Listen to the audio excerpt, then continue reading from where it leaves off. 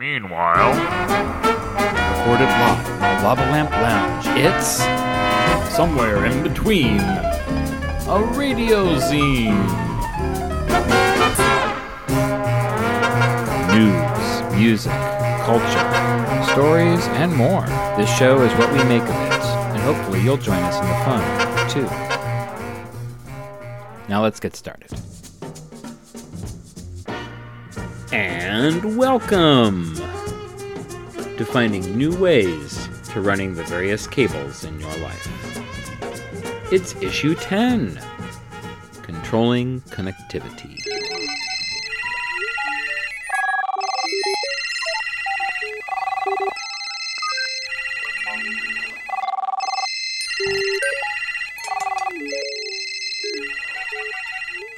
There are so many reasons to want to get away from it all. And given our current lifestyles, it's no wonder that we all want to put the phone down, turn it off, or find some other way to lose contact with the world around us. But as this isolation and pandemic continues, the need to stay home only increases, and the need to find something to do outside of the home only increases. And as we continue to look at the same screens that we've been staring at since Friday the 13th, and we're wondering how much more of this we can take, our minds begin to look beyond the screens, beyond the windows in our houses, to all the things outside, to all the places and wonders that lie out there before us. And we begin to wonder how soon it will be before we're out there again. One thing that has become clear is that some things are certainly much riskier than others. Being outside seems to be particularly safe, especially if you're by yourself, and wearing masks seems to help keep the community safe. So for now, we wear masks, we stay home, and we try to find things to do that are outside of what we usually do indoors. In a way, the various problems and needs that are cropping up as we continue with isolation are starting to kind of work towards solving themselves. We need to do something that's not in the house and that gets us off the internet. And for the most part, there's a lot of outdoors that doesn't really mix well with the internet. In my recent efforts to get away from it all myself, I found myself out communing with the trees in some distant and remote parts of Oregon, and found that it does not take long before your cell phone no longer gets any kind of reception. You might have been able to get a few GPS coordinates programmed in before you left for the great outdoors, but in all reality, kind of having to deal with things the way we used to in the old days. That is to say, there's a reliance on maps, a little bit of common sense, and if all else fails, reading signs and thinking clearly.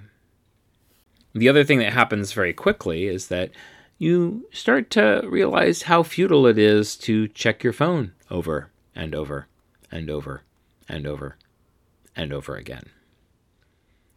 You don't have a reception. There's nothing new on there.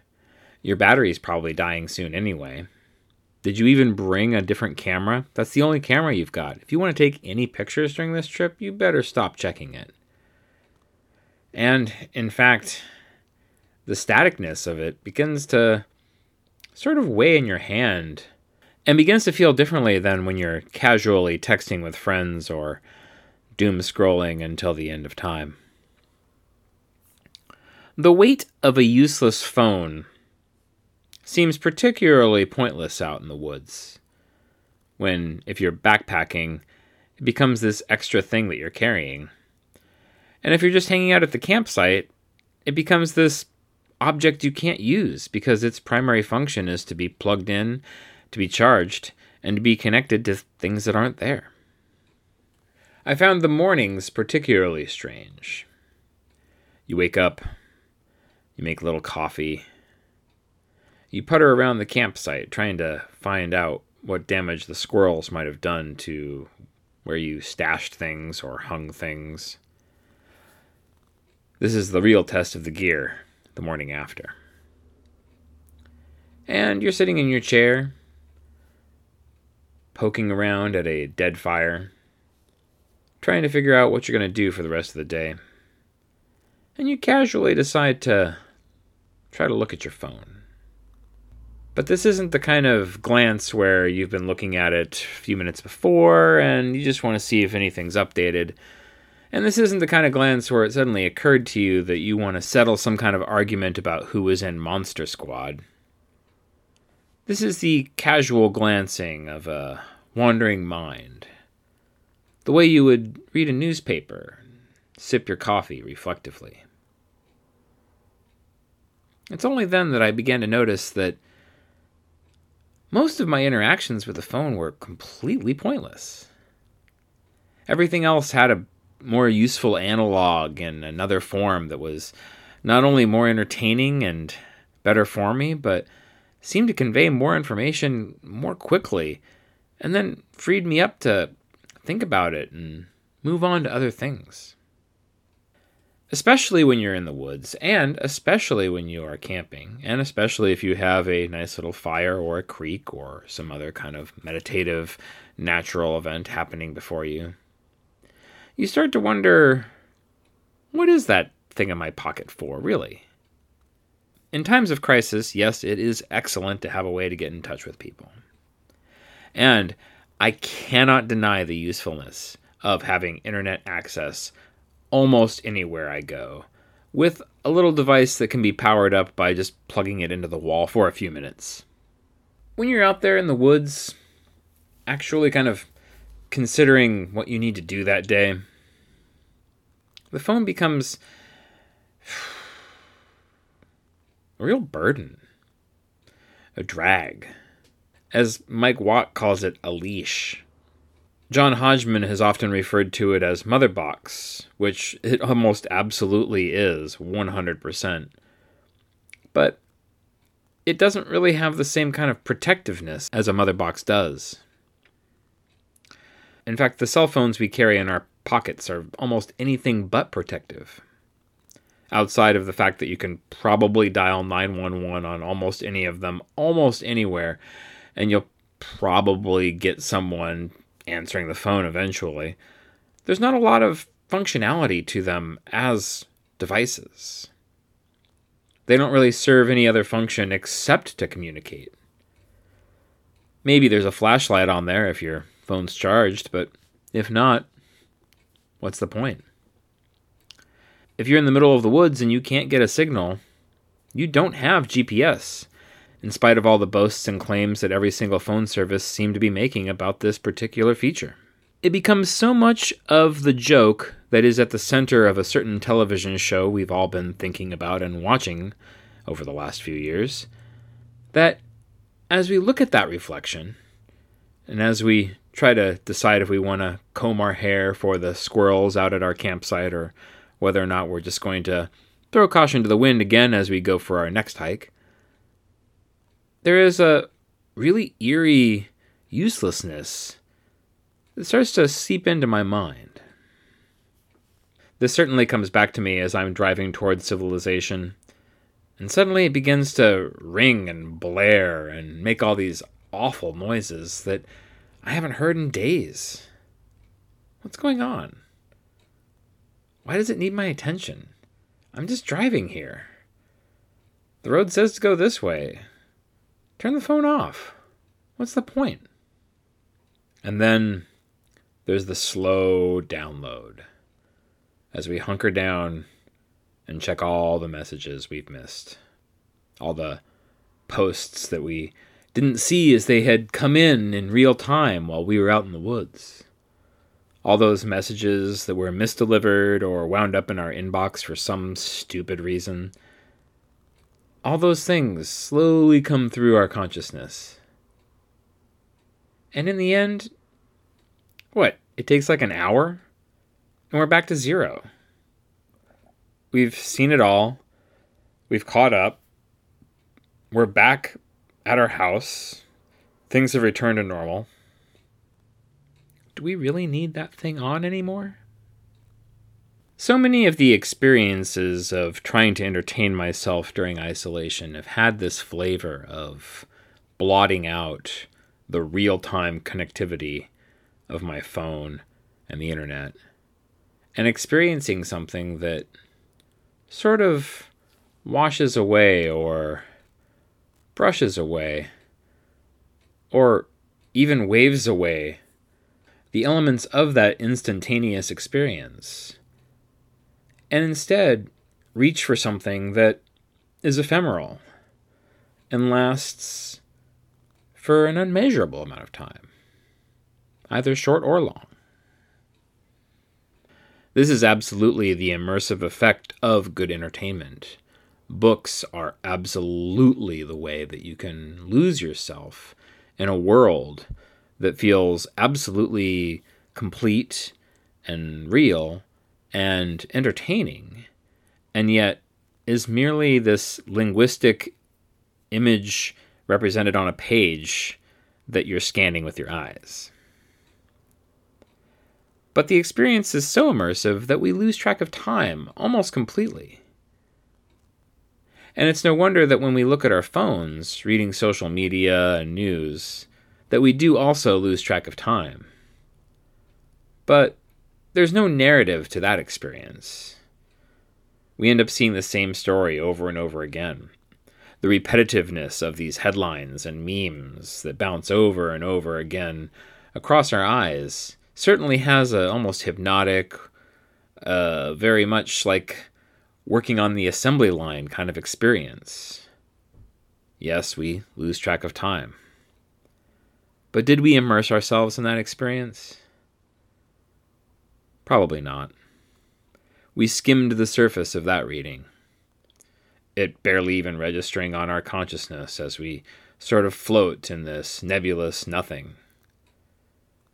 No real input being digested, no real output being put forward.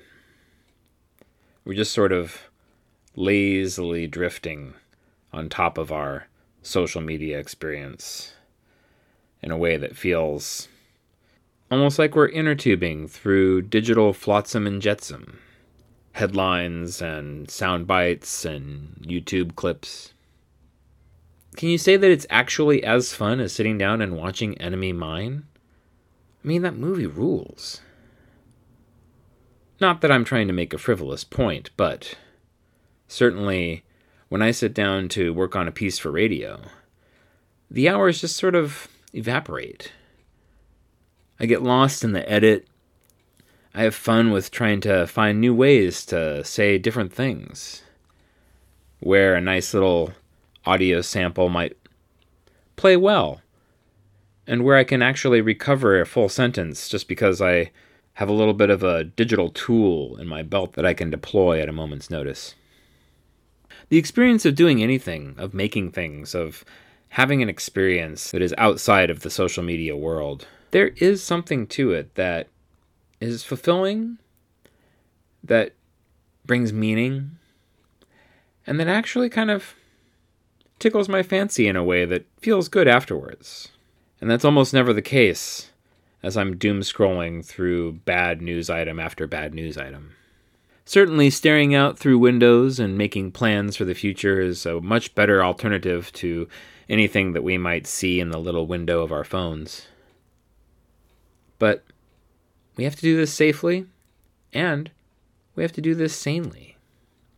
Thinking clearly and making good plans is the only way that entertaining ourselves can be done in a way that doesn't make this problem worse. Certainly, as we look to entertain ourselves outside of the home, this is the biggest concern.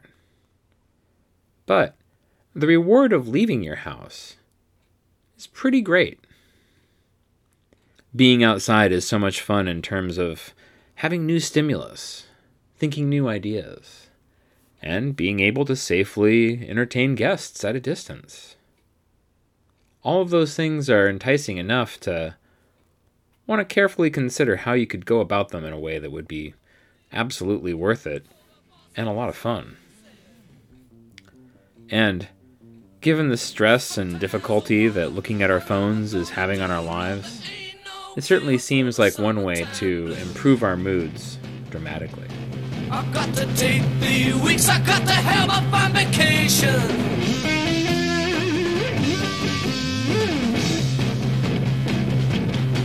I've got to take my problem to the United Nations. I done told my congressman and he said, quote, niggas, boy. Sometimes I wonder what I'm gonna do, Lord, there ain't no cure for the summertime blues.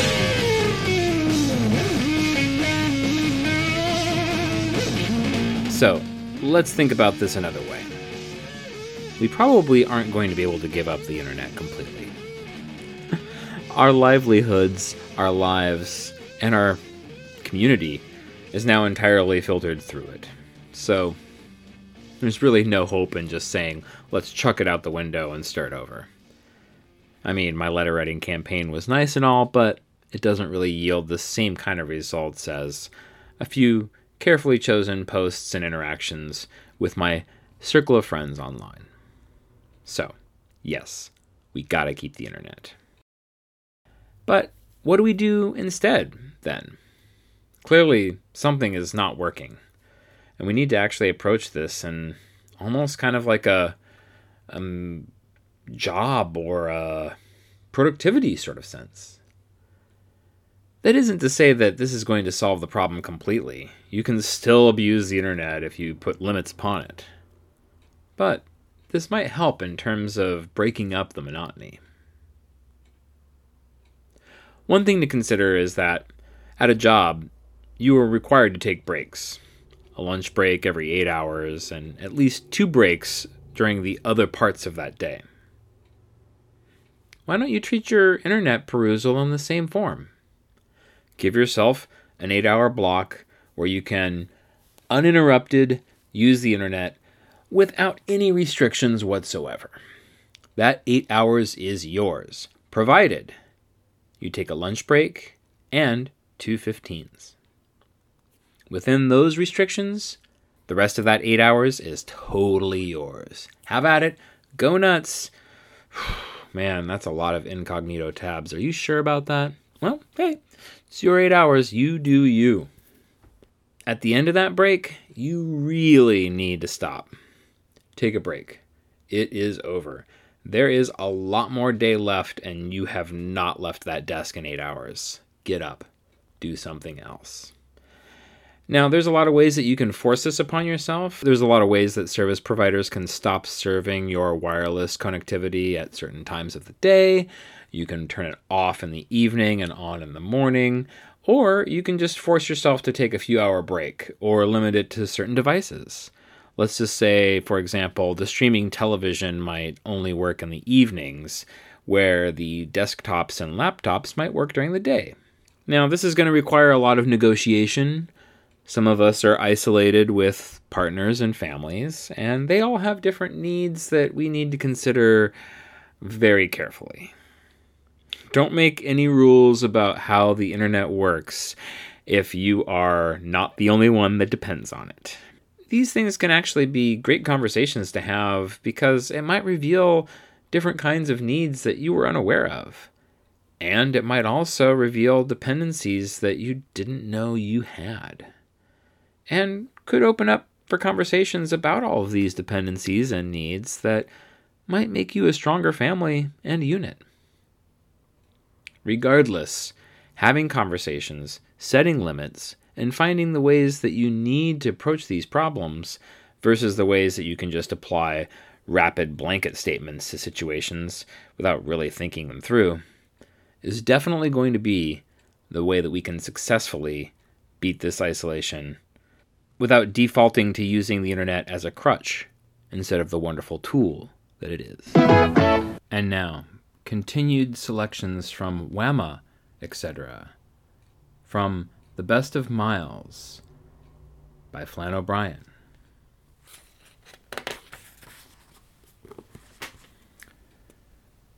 Order your copy now. The fourth class is the Handling Superb, although it is not called that, La Traitement Superbe being the more usual title. It is so superb that I have no space for it today. It will appear here next time, and in honor of the occasion, the Irish Times on that day will be printed on hand-scutched, antique, interwoven, de-medievaled, superfine Dutch paper, each copy to be signed by myself and to be accompanied by an exquisite picture in tricolor lithograph of the old house in College Green. The least you can do is to order your copy in advance. And one more word. It is not sufficient just to order your copy. Order it in advance. It will be remembered, how in heaven's name could it be forgotten, that I was discoursing on Friday last on the subject of book handling, my new service, which enables ignorant people who want to be suspected of reading books to have their books handled and mauled in a manner that will give the impression that their owner is very devoted to them. I described 3 grades of handling and promised to explain what you get under Class 4, the superb handling, or the traitement superbe, as we lads who spent our honeymoon in Paris prefer to call it. It is the dearest of them all, of course, but far cheaper than dirt when you consider the amount of prestige you will gain in the eyes of your ridiculous friends. Here are the details. Le traitement superbe. Every volume to be well and truly handled, first by a qualified handler and subsequently by a master handler, who shall have to his credit not less than 550 handling hours. Suitable passages in not less than 50% of the books to be underlined in good quality red ink, and an appropriate phrase from the following list inserted in the margin, vis-a-vis, rubbish. Yes, indeed. How true, how true. I don't agree at all. Why? Yes, but see Homer, Odyssey, passage 3, line 151. Well. Quite, but Bossuet in his Discours sur la histoire universelle has already established the same point and given much more forceful explanations. Nonsense. A point well taken. But why in heaven's name? I remember poor Joyce saying the very same thing to me. Need I say that a special quotation may be obtained at any time for the supply of special and exclusive phrases? The extra charge is not very much, really. Furthermore, that, of course, is not all. Listen to this. Not less than 6 volumes to be inscribed with forged messages of affection and gratitude from the author of each work. Example. To my old friend and fellow writer, A.B., in affectionate remembrance from George Moore. In grateful recognition of your great kindness to me, dear A.B., I send you this copy of The Crock of Gold. Your old friend, James Stephens. Well, A.B., both of us are getting on. I'm supposed to be a good writer now, but I am not old enough to forget the infinite patience you displayed in the old days when guiding my young feet on the path of literature. Accept this further book, poor as it may be, and please believe that I remain, as ever, your friend and admirer, G. Bernard Shaw. And that's going to do it for us this week here on the program, somewhere in between a radio zine. Controlling Connectivity, Issue 10, contains stories written by Austin Rich and Flann O'Brien, including Returning from Getting Away from Complete Connectivity, Managing Your Connectivity, and more excerpts from WAMA, etc. This episode was produced by Austin Rich in the Lava Lamp Lounge and was assembled using only the finest in 20th century technology. In the long-standing tradition of most zines, there is an open submission policy here. If you have a story you'd like to send in, read, or just want to be a part of the show, why not drop a line to austinrich@gmail.com. That's going to do it for us this week. You guys are wonderful. You guys are beautiful. And without you, there would be no program. Be seeing you. Somewhere in between